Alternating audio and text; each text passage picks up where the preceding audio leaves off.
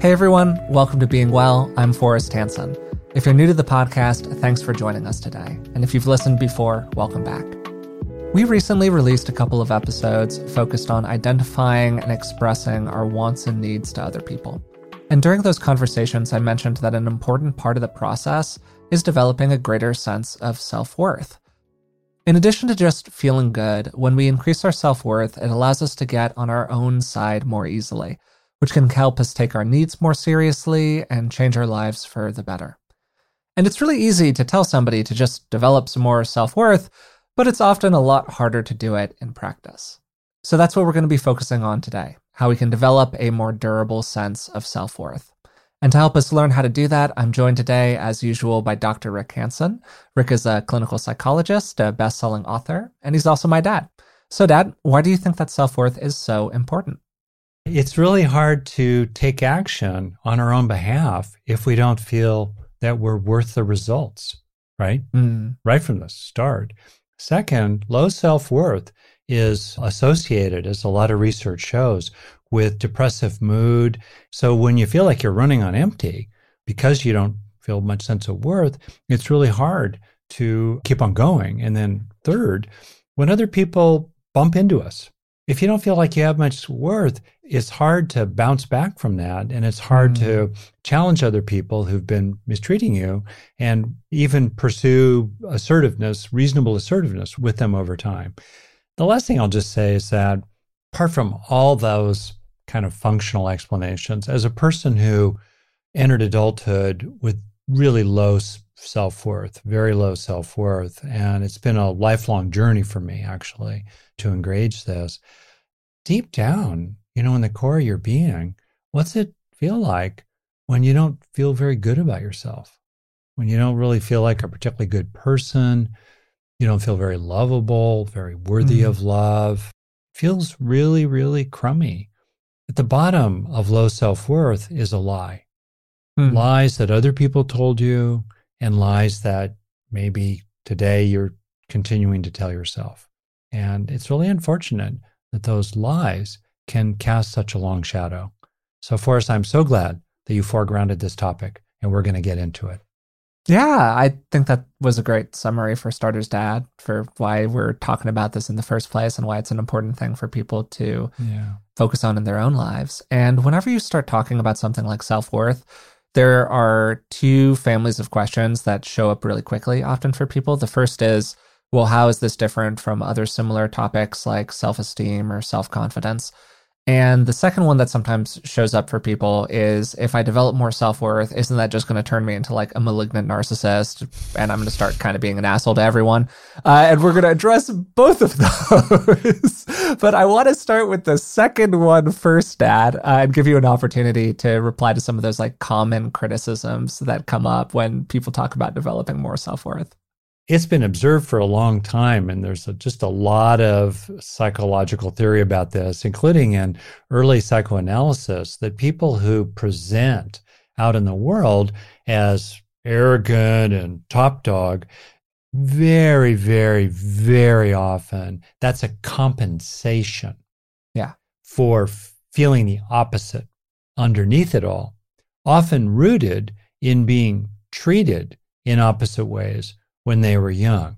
A variation of that, as a detail, we'll get into it. Alice Miller really developed this notion.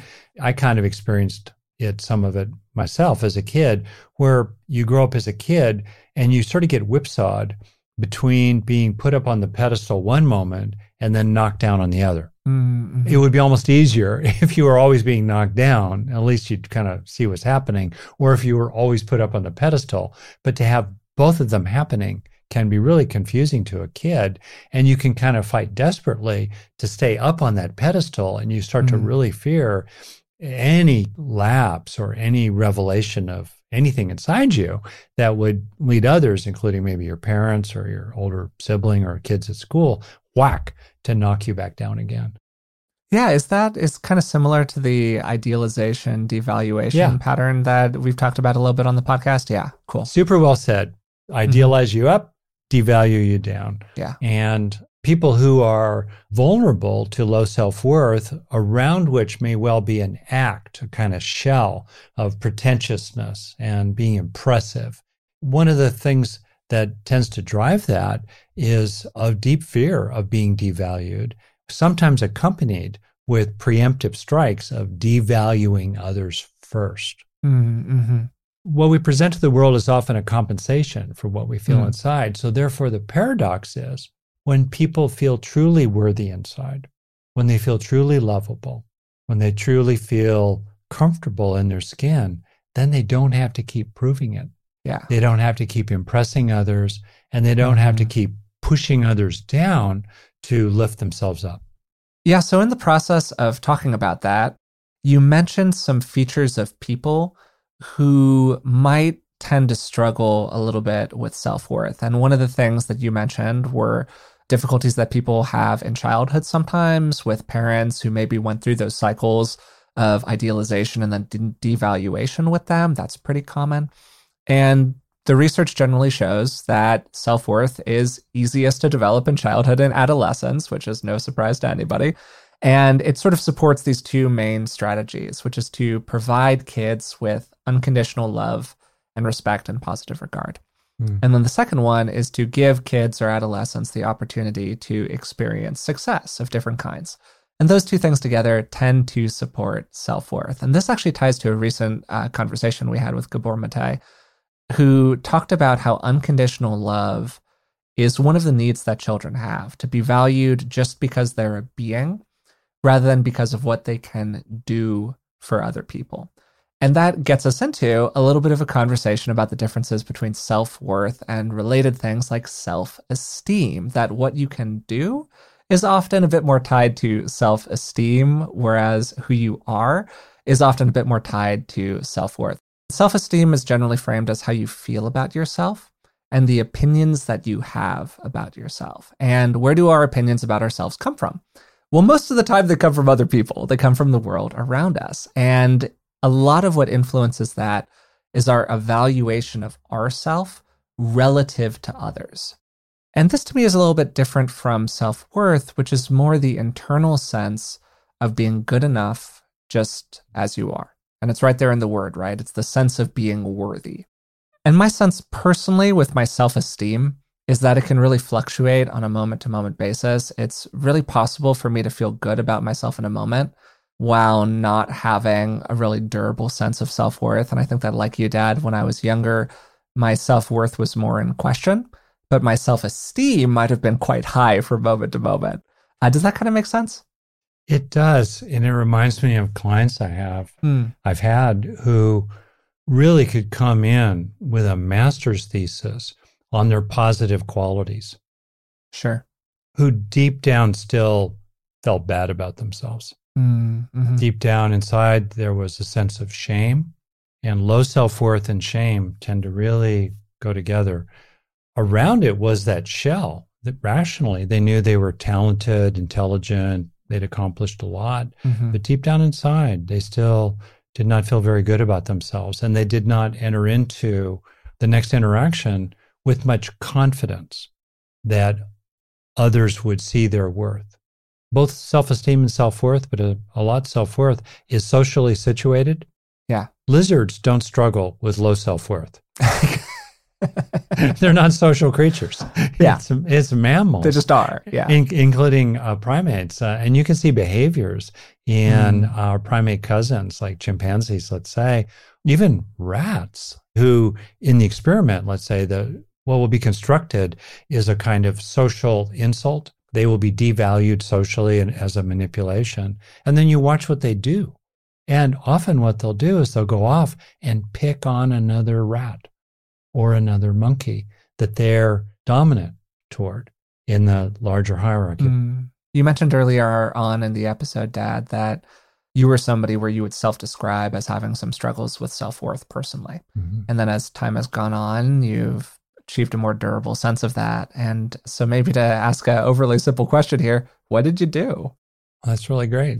It lets me make another point too, which is that I think people can err too far on either side. Like, for example, the history of the self-esteem construct is connected a lot to the psychologist Nathaniel Branden, yeah, who is situated a lot in individualism and somewhat libertarian adjacent. He was an early student and protege of Ayn Rand, and there's a whole backstory there. So we have that sense of, at one end, we can develop self-esteem and self-worth in a very individualistic, disengaged from others way. Mm-hmm. That said, especially when we're young, the development of self-esteem and self-worth is highly socially valenced. It's very related to our relationships, and often interactions that are not explicitly about worth are still very consequential. For example, for sure. just being listened to and is a communication of the worth of the child, even if the parent is not particularly praising the child in the moment or saying, oh, gee, wonderful painting, just great, the best ever, better than Picasso, right? The parent is just listening, but that sense of others being present with you and their attention is a validation of your own worth. So for me, in my journey in a loving, decent family and a reasonable environment, it wasn't that I got a lot of devaluing coming my way, although my parents were quite critical. It's that there was an absence, a lack of being interpersonally received by others, even without praising. And then also definitely a lack of inclusion and valuing among my peers.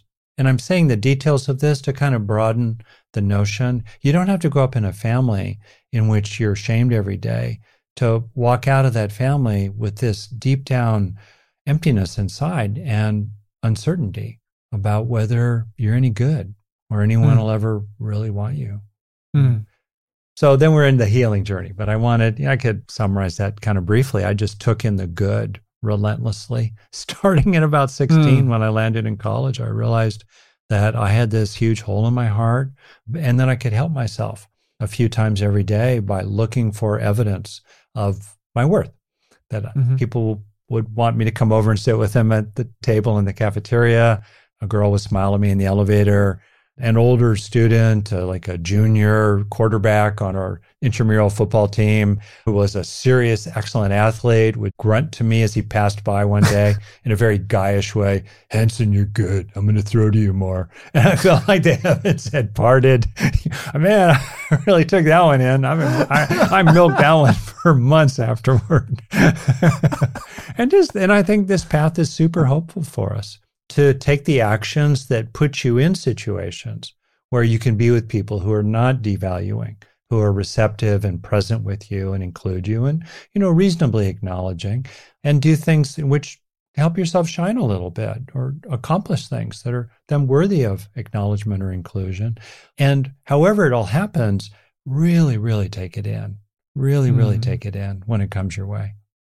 I didn't really expect the episode to go this way, but I'm just going to keep on using you as a proxy here for the audience. I worked on you a couple episodes ago. It's true. You massaged me with the dog story. So now we're going to kind of put the shoe on the other foot here. Do you think that you had specific struggles with, I'm trying to find the right way to say this. I guess that in my experience, and I can just kind of unpack this with you, people who struggle with self-worth, and I would put myself in this category, just tend to be extremely self-critical. Often unreasonably self-critical based on whatever is going on around them, right? And there's some space for reasonable self-criticism in life. We need to be able to take a step back sometimes and go, hey, that wasn't in line with your values, or, oh, you really could be doing something a little bit differently inside of this relationship. But by and large, 90+% of the time for people, their self-criticism outstripes their ability to build themselves up and have enough self-compassion. And I just wonder if that was a feature for you, because I've always thought of you as being quite supportive of yourself, but that's just in the time that I've known you for, which is basically the last 30 years. This is great. I'm getting more out of this than a lot of therapy appointments I had back in the day. This is great. The best compliment I ever got from a guest on the podcast, I was interviewing somebody, you actually weren't there for this one. They were a therapist themselves, and we got to the end of the interview and they're like, "Wow, Forrest, I feel like I just had like a really good session there. That was great." I was like, that was not my intent. I'm not a clinician, but I was taken as a very high compliment. Oh, that's really great. Yeah. Conversations can be therapeutic with people who do not have a professional license as a therapist. Totally. Well, it's a very interesting question. A common model that we've talked about of the psyche is to think of it in three parts. So there's the inner being, and then there's the critical aspects, and then there are the supportive aspects, or the inner attacker, inner nurturer, and kind of beleaguered self. And you're right. I think for many people, their low self-worth is related to a very dominant inner attacker, which is often the internalization of external attackers or critics they experienced in their life, particularly as a kid. For me, I don't think I developed a big inner attacker, partly because my parents, who you met, are really sweet people, were sweet people who were fussing a lot. And they were kind of fault-finding, and they were anxious. They grew up in the Depression. They grew up in a lot of difficulty, there's and a they just context. they loved me and my siblings, and they wanted to keep us alive and well. Okay, yeah, totally. But pretty early, and here's what's interesting, is that I realized that they were crazy, I wasn't crazy. Mm. And there's a fateful choice that many kids make. They're crazy or you're crazy, or they're neurotic or you're neurotic, or something like that. And most kids make the understandable but wrong choice, which goes to the lie that I started with, that the fault is over here rather than over there. And I don't know what enabled me at age 6 to have a crystal clear, highly memorable experience in which I just became super clear that the sources of unhappiness in my family were not inside me. I wasn't making it. They were making it. And they weren't bad. I still love my parents, and loved in the past tense, but I was really clear there was a differentiation. So if you're listening to this, you might rewind your own childhood and recognize perhaps you made those differentiations too, or maybe recognize that, like most people, I think I was lucky in some ways, but like most people, maybe you didn't make that differentiation, and you took on board that there was something wrong with you, when actually there was something wrong with the system you were in. Mm-hmm. Now, what made that system wrong was probably way past your parents, their parents and their parents' parents, and the culture, the economic forces, the roles of gender, race, socialization, social class, all kinds of stuff. But bottom line, the system, there was something wrong with the system. There was never anything wrong with you. Imagine rewinding your history and going back retroactively and letting that land and talking with the you were way back when in first grade to really help that part of you that's still a layer of your psyche today to realize, wow, what was wrong was outside me. There was nothing wrong inside me. Right? That's really important. And to finish, though, even though there was for various reasons, not a dominating inner attacker, there was this huge, harsh superego in Freudian language, or punishing internalized parent in other languaging, there was a very meek and small inner nurturer. I didn't have much of an inner nurturer. And for all kinds of reasons, including the lack of those nurturing supplies coming to me that were uncompromised. Most of the nurturance that came my way was compromised by criticism that was woven into it. And also I just got increasingly withdrawn. So the actual nurturance that was there, I kind of turned away from or didn't even notice. So that too is something for people to think about. And I actually have found that while it's important to stand against an overly powerful inner attacker, where the great opportunity is for most people, day by day, one experience at a time, one synapse at a time, one drop at a time, is to fill their bucket and grow inner nurturers, which then over time can be a bulwark inside you against the power of the inner attacker. Just out of curiosity, Dad, when you have gone through that process in a variety of different ways of building up more of the nurturing parts of yourself, and you've written about this extensively in a variety of different books, we've talked about it on the podcast. When I do that with myself, it is almost always in like an IFSE sort of framework where I think about the parts of myself that need support. And often these parts are younger or more vulnerable parts. I mean, younger both conceptually, like how I think of them as being a young person, and also younger in terms of that's generally when we have these painful experiences that come to cause a wound to self-worth in some way. They tend to happen when people are younger. They don't have to, but they tend to. Is that a process that you ever did with yourself? Like speaking to a younger part of yourself, you talk about a part of you that's like 6 years old that had this moment of knowing, or I don't know, were these parts more early teenage years? I don't know, however you want to unpack that question, just a personal curiosity. Yeah, it's such a rare blessing to be able to have this conversation between a parent and a kid, isn't it? Oh, well, yeah. Both ways. Totally. Yeah. Well, I came up through the human potential movement in the 60s and the 70s, and there was a lot of parts work back then. So parts work, is embedded, it's in psychoanalysis. If you think of the tripartite structure of id, ego, superego, and then you think Jung's elaborations, and then the neo-Jungians, the gods within, women who run with wolves, all kinds of stuff like that. James Hillman, so forth. And then you have the Gestalt, and then you have voice dialogue. So long tradition of a lot of stuff going on. Yeah. So one of the key ways I did parts work with myself was to imagine a extremely young, like a 1-year-old or even 7-month-old, being in a crib, being hungry, calling out, no one coming. And then which probably happened when I was a kid because I was fed on a schedule like babies in the 50s often were, by well-intended parents who thought that was how to do it. That's just what people said to do. Yeah. But I would imagine a nurturing figure coming to me, kind of ambiguous, coming in terms of gender or identity, but coming to me and helping me and caring for me. That kind of inner work, I definitely worked that a lot.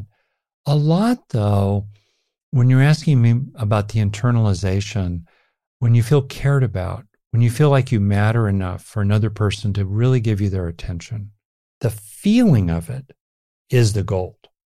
That's the super medicine.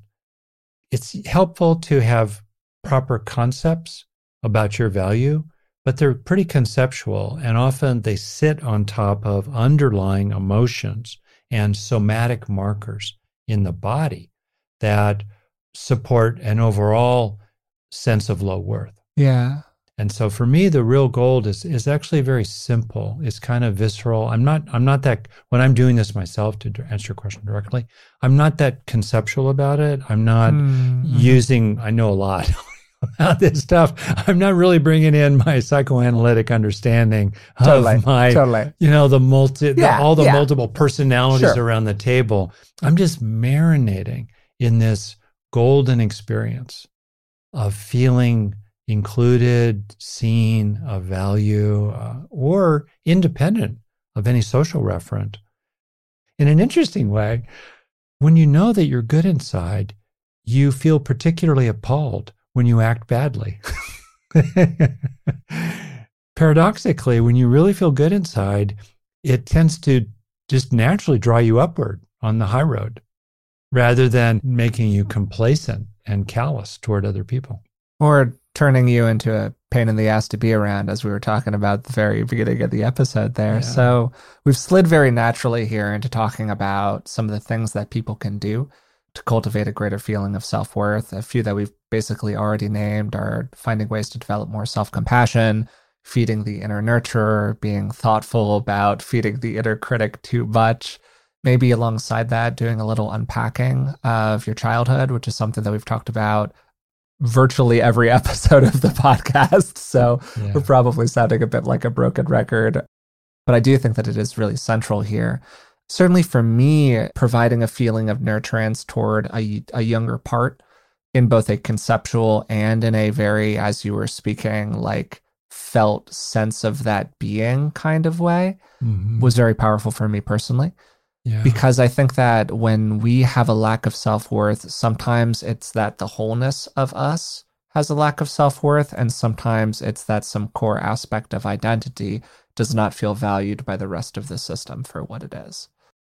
And there's something about that that's just very helpful for me to realize that there were aspects of myself that did not feel valued by the rest of the system. And that's why I was struggling with self-worth in a variety of different ways. So like deliberately going out of your way to kind of apply value to those parts can be very helpful, or at least it was for me personally. I've co-signed that, really underlined that. And I've definitely done that. And I've actually done funny dialogues. Psychosynthesis is another wonderful tradition that explores this kind of thing. And one thing you can kind of do is imagine a 3-part dialogue. So you have the beleaguered self or the inner child, the wounded part, let's say, and then you have some form of inner attacker and inner nurturer.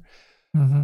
To your point, it's often helpful to differentiate the elements of the attacker committee and the nurturing committee or the caring committee I talk about. Like, for example, the attacker committee can have an element that could be called the pusher, the part that just pushes us beyond our endurance sometimes. It doesn't really care how we feel, it just says, you've got to keep going, you got to keep going. Then there might be a part that is the doubter. Like, well, how do you know? Like, did they really mean it? You might make a mistake the next time. They're just casting doubt, right? They're not critical per se, they're just casting doubt. And then you might have a part that could be an internalization of a religious history, kind of a fire and brimstone, finger wagging, you're a sinner, you were born in sin, you are a sinner. So, it's kind of helpful sometimes to differentiate voices, inner voices, subpersonalities. It can help you feel less overwhelmed by them, to differentiate them. So I just kind of want to drop that in. Anyone who's listening to a show like ours knows mental health challenges are a part of life, but they don't have to define who you are. If you're navigating something difficult, one of the best things you can do is get some high-quality help, and the Dr. John Delony Show is a great place to go for that. If you like being well, I think you'll really enjoy Dr. John's show. It was recently in the top 5 of all podcasts on Apple Podcasts, which is just an incredible accomplishment. Dr. John has a PhD in counseling. He's been working with people for over 20 years, and the show has really a very cool format. Real people call into the show, and he walks them through how to make good choices related to difficult situations and common challenges like facing depression, overcoming anxiety, or connecting with other people. You can send them your questions by leaving a voicemail at 844-693-3291 or emailing askjohn@ramseysolutions.com. It's a great resource for people and a really nice complement to the work we do here on Being Well. Listen to the Dr. John Delony Show wherever you get your podcasts or follow the link on our website. We all know that the food we eat today affects how we feel tomorrow. But what if I told you that it could affect how you felt in 20 years? We're learning so much these days about our bodies, and one of the challenges for people right now is that there's an enormous amount of information out there, but it can be difficult to separate fact from fiction. We had Dr. Tim Spector on the podcast a few years ago. He's a professor of genetic epidemiology and the scientific co-founder at Zoe. And the Zoe Science and Nutrition podcast is truly one of the best resources out there when it comes to this stuff. With the help of world-leading scientists, they help you make smarter health choices every week. And you don't have to just take my word for it. Avid podcast fan Naomi's Apple review says Zoe Science and Nutrition is super easy to consume, even if you don't understand the science, with loads of actionable tips, a great mix of guests, and interesting, cutting-edge science. With the Zoe Science and Nutrition podcast, you can join Naomi and millions of others transforming their health. Find it wherever you listen to podcasts. As somebody who has a long history of painful acne and related skin issues, I know how great it is to not stress about what's going on with your skin. That's where our sponsor, OneSkin, comes in. Most skincare available on the market is designed to provide a temporary reduction in symptoms without addressing many of the underlying causes. OneSkin's OS01 line of products targets cellular senescence. This is a key hallmark of aging, directly with their proprietary OS01 peptide. The OS01 peptide can reduce the number of senescent cells by up to 50%, strengthening the skin barrier, improving skin health markers, and reducing visible signs of aging. I've been using their OS01 face topical supplement, and I love how simple it is. You just cleanse, you pat your skin dry, and apply twice daily. OneSkin is the world's first skin longevity company. By focusing on the cellular aspects of aging, OneSkin keeps your skin looking and acting younger for longer. Get started today with 15% off using code BEINGWELL at oneskin.co. That's 15% off oneskin.co with code BEINGWELL. After you purchase, they'll ask where you heard about them, and please support the show and tell them that we sent you. these parts or these self-critical aspects or whatever it is that's kind of preventing us from accessing a more consistent feeling of self-worth and feeling worthy just as we are often based on stories that we tell ourselves of different kinds. And one of the most useful practices I've ever gone through personally is a deliberate process of investigating some of those negative stories that those more critical parts are often based on. Yeah. And the first step in this is you just identify what the story is, right? Maybe like you were saying, Dad, somebody has a story that maybe I did it right this time, but I'm going to mess it up the next time. That was luck. I am what I am. Things are going to turn out poorly for me at the end of the day because that's what happens to me. Well, that's a pretty powerful negative story. And you could see how that could get really tied up in somebody's individual self-valuing of self-worth, right? So we've identified that story. And then it's really, really helpful to be able to get a little bit of space from it, right? Yeah. Like these stories are who we are initially. And over time, we can kind of unpeel them. So they're less who we are and they're more just another part, just an idea, just a thought. And we can kind of hold them separate from us and take a look at them with a more investigating frame of mind. And then you can go through a process with them. You can ask the story to validate itself. You could say, what's the evidence here? And then alongside that, like, what's the evidence against? And then once you've gone through that, maybe it's gotten a little frayed, or maybe it's gotten even tighter and it's widening and your attachment to it, whatever. A really, really powerful question to ask, in my experience, is where does this story come from? And who gave this story to me? Because kids aren't just lumps of clay. There is some underlying nature that we do tend to carry around. But most of these stories found their origins somewhere. And it generally wasn't in us just waking up one day and deciding that there was this fundamental problem with us. It normally comes from the outside. It comes from parents, social environment, culture, all those things you named earlier, Dad. And a lot of the time, there are people who are benefited by having us believe that thing, or us believing that thing is in alignment with what somebody else wants us to do or to think. And it can be really helpful as an adult to go back through and be like, wait a second, who told me this? And why should I believe it? Like, is it in service to me to believe it? Or if I believed something else, would I be happier? Would I be more fulfilled? Would I feel more worthy? Totally great. And one practical application of that is to write letters to yourself. Yeah, great. And you don't need to make it a big production, but to write letters, and including maybe just thinking about different key ages. Just when I think about, I could have sure used a letter then from the time machine from Forrest. I'll get you to write me a letter, from the future. Love it, right? yeah. But man, the me I was, gosh, in high school, the me I was when I first started to become kind of feeling particularly awkward and shy right around third grade or so, and then onward, the me I was, my early 20s, the me I was just thrashing my way through grad school, scratching and clawing my way to a license, which I earned or got just before my 40th birthday. And, then I had to keep going from there. Man, I could have used some of those letters. So that's something people could do for themselves. Two things strike me that are, as we talk, Forrest, and I want to get your take on them.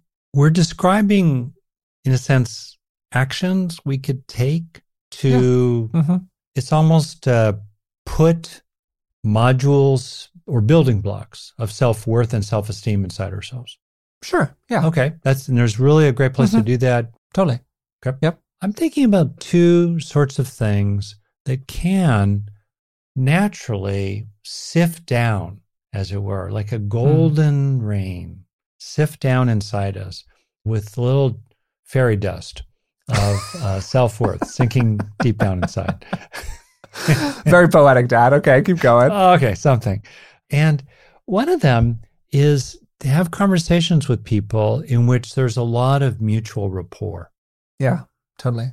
And deep down in early childhood, it's those interactions in which there's a lot of mutual rapport that naturally leave residues behind of worth in the young child. And it's interactions in which there's a breach of rapport, misattunement, gears grinding, that leave young children with low worth. This primal experience of low worth, subordination, and shame is the consequence of a breach of appropriate empathic rapport. And so the opposite is also true. In interactions in which there's a lot of mutuality and rapport, we have opportunities to feel good about ourselves, which then it's important to take in. Yeah, and absolutely. Not waste them on the brain, and to work with the maybe parts inside you that say, no, you're not allowed to do that. So that's one. And I'll just throw out another and ask you about it. Yeah. Whether you experience the golden fairy dust yourself, which is being loving. Yeah. And being rested in loving, not caretaking in any way that's exhausting, right? But just feeling a lovingness flowing through you. I think that too is an opportunity to receive this golden fairy dust, as it were, of, bit by bit, self-worth by self-worth. And it's particularly helpful when a person feels like they're not receiving that much love or validation or value, support from others, maybe because there isn't much really for all kinds of reasons.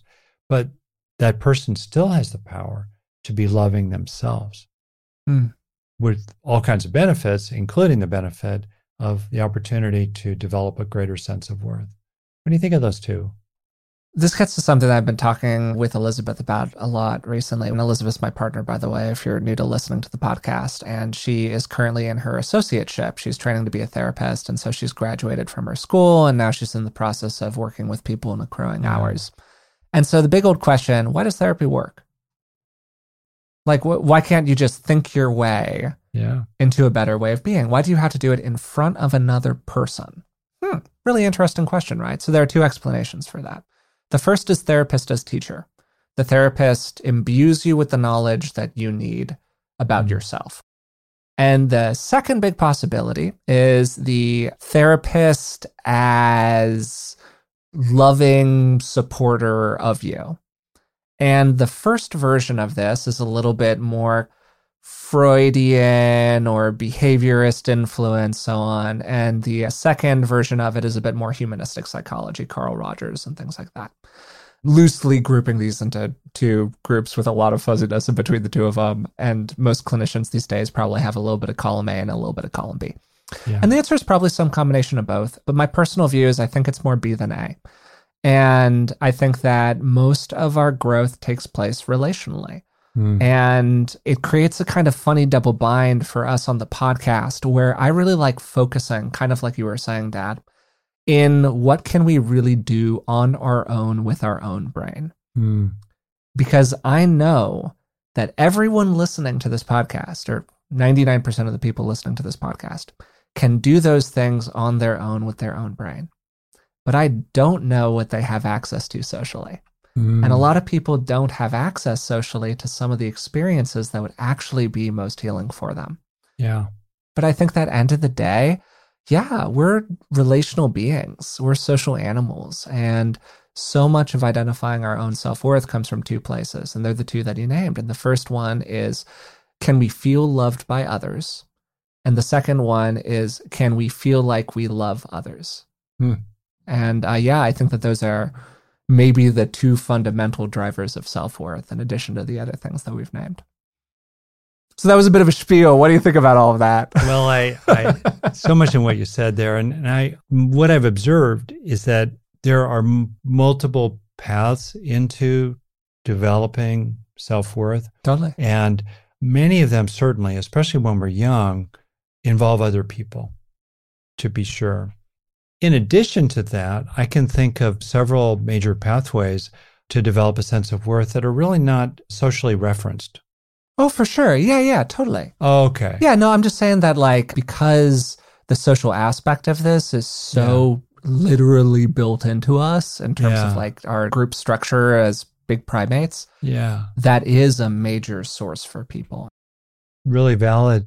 And I would name maybe three things for people as an opportunity, maybe.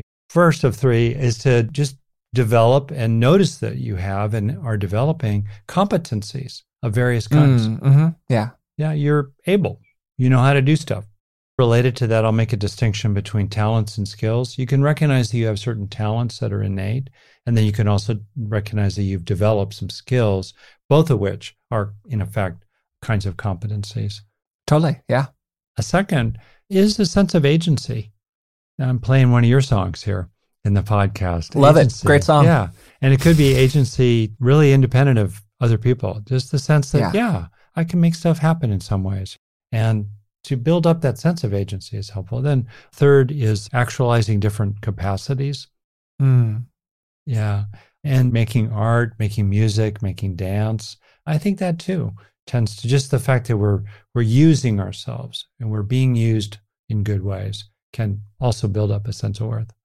Yeah, totally. And I think that it's great that you're flagging things there that aren't sociable in nature and they're accessible to just about everyone, right? And we can feel competent in a lot of different ways, to just flag one that you mentioned for a second there. So this doesn't necessarily have to be becoming a really high achiever at something that can get tied up to some problematic versions of self-esteem.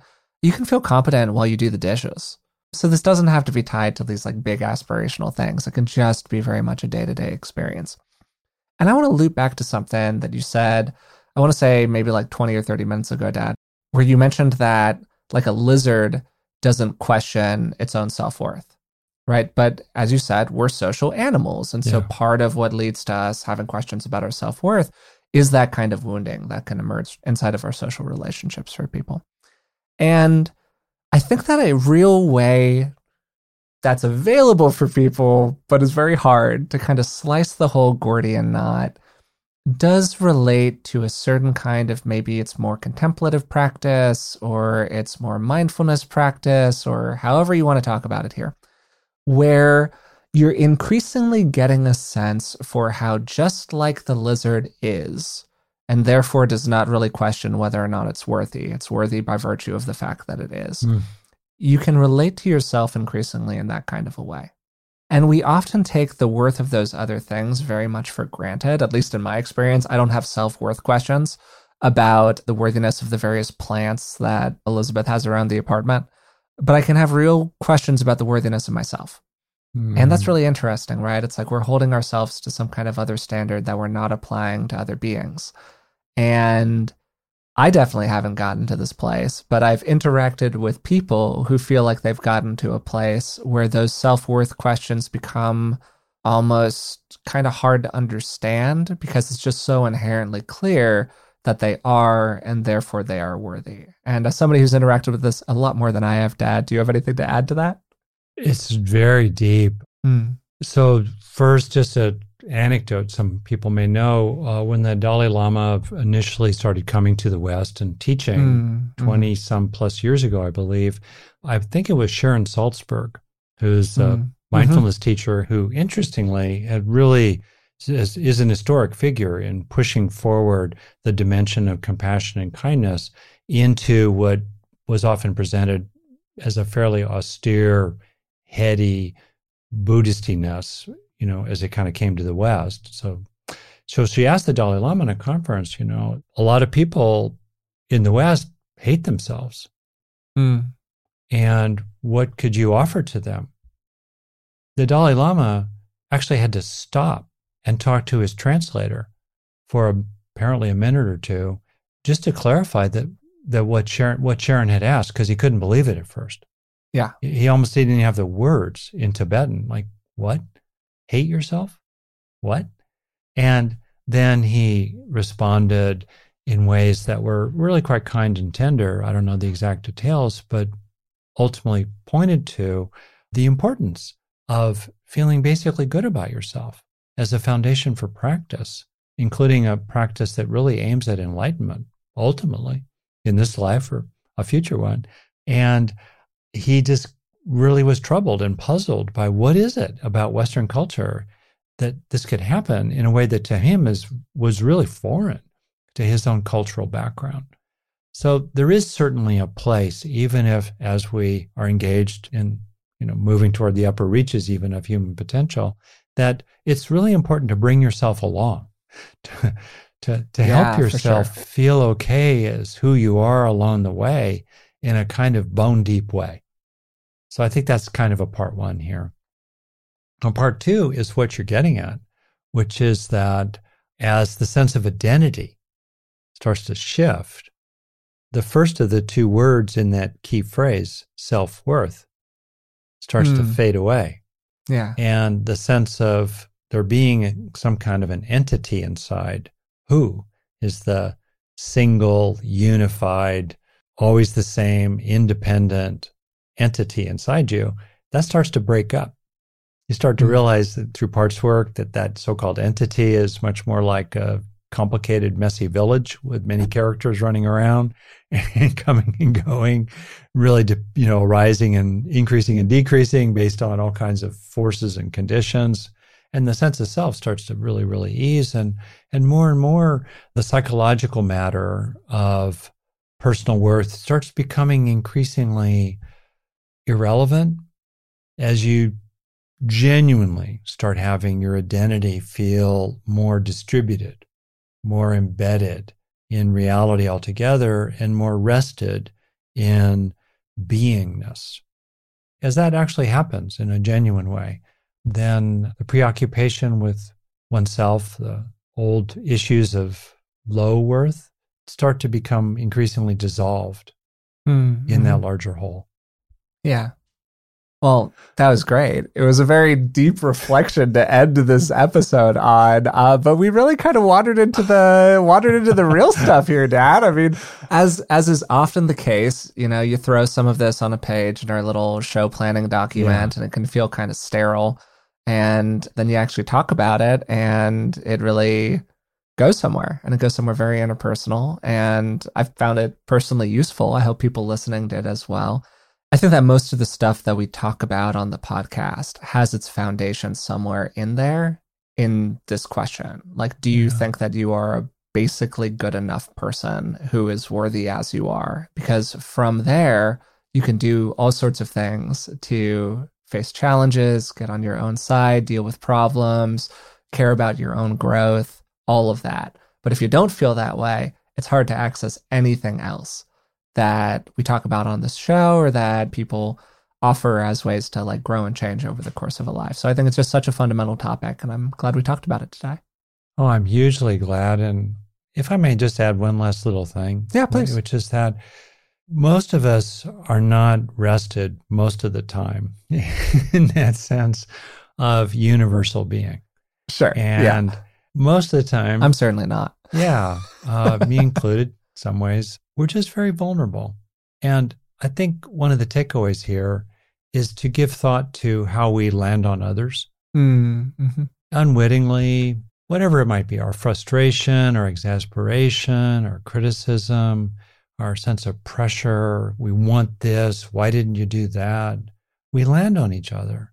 And I think it's really helpful to have a kind of tenderness in our interactions with others. And I don't do that perfectly, for sure. Work in progress. Have a kind of tenderness that doesn't muzzle ourselves or walk on eggshells, but doesn't needlessly injure the sense of worth in another person. And deliberately, in ways that are authentic and not manipulative, not to give to get, just to give, authentically look for the good in others. And to keep communicating that felt recognition of the good in them to them as appropriate every day.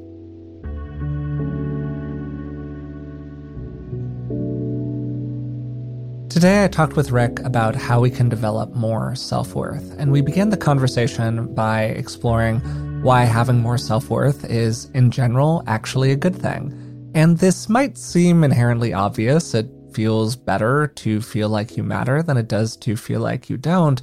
But a lot of the time when we have these conversations, people sail in with a lot of critiques and questions related to, hey, if I feel more worthy, won't that kind of turn me into an unpleasant person to be around? Am I just going to transform into a narcissistic pain in the butt or something else? And while it's really understandable to have those kinds of questions, there's often this sort of paradox that appears in psychology and in people's behavior where when they feel really insecure internally, they act really grandiose externally. And when they actually feel truly worthy inside of themselves, it turns them into a nicer person externally as well. I went from there to asking Rick about what some of the common features are in people who struggle with self-worth, and no surprise, a lot of this can be traced back to our childhoods. He talked about cycles of idealization and devaluation, where on the one hand, a kid is pumped up by their parents, they're really put onto a pedestal, and then on the other hand, they're told over and over again that they will never be able to do it quite right, or, oh, this was so disappointing, you fell short of my expectations. There's a lot that can influence this, but the big point here is that people who struggle with self-worth in adulthood often faced some difficulties related to these topics in childhood.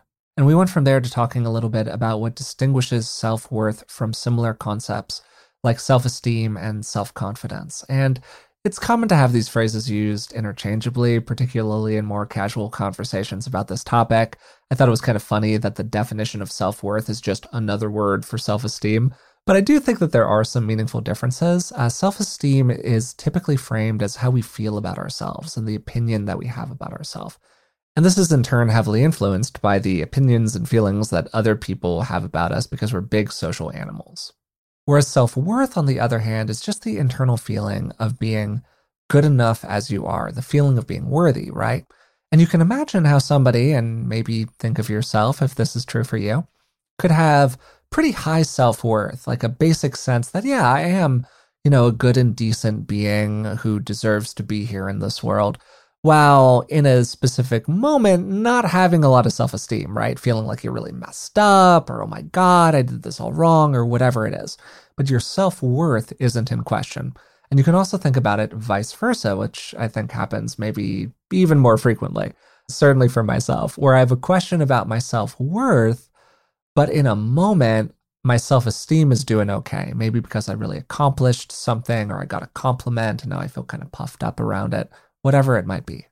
And then I went from there to talking with Rick about his own journey with developing some self-worth, going from being a kid who did not have a very strong sense of self-worth inside to being somebody who really does feel good as they are. And we talked about some of the techniques he used to get from point A to point B, how he had the fortunate experience when he was younger of being able to separate his own behavior from that of his broader family system. That was really helpful for him. And then as an adult, how he was able to go back and give some additional nurturance to that younger version of himself. This took us into a conversation about IFS and parts work, which then led to us talking about some general ways that people can improve their self-worth. Some of the practices that we named during this part of the conversation include things like developing more self-compassion and really building up your inner nurturer inside. And in the same way, people can push back against their inner critic or maybe challenge some of the negative stories about themselves that they've internalized. And then Rick really flagged a very important way that people can develop self-worth, which is in relationship. This could include really seeing yourself reflected in the eyes of somebody who cares about you, or feeling into your own pro-social traits and the ways in which you're good to others. And this kind of took us into a little bit of a tangent where I talked about, why therapy works and how a lot of our healing occurs in relationship, and how sometimes I'm a little reticent on the podcast to talk about relationship-based interventions for problems because everybody's relationships are different.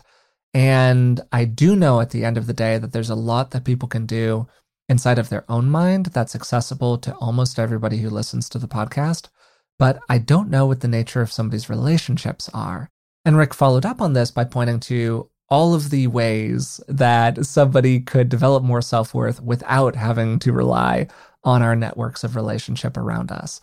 And one of the things that he mentioned as an example of this was getting a sense of our competencies, feeling really good at different kinds of things. And then we used that as a jumping off point to talk about how we can lighten up about some of these questions altogether and ground into a deeper kind of sense that we're worthy just because we are, rather than because of what we are to other people.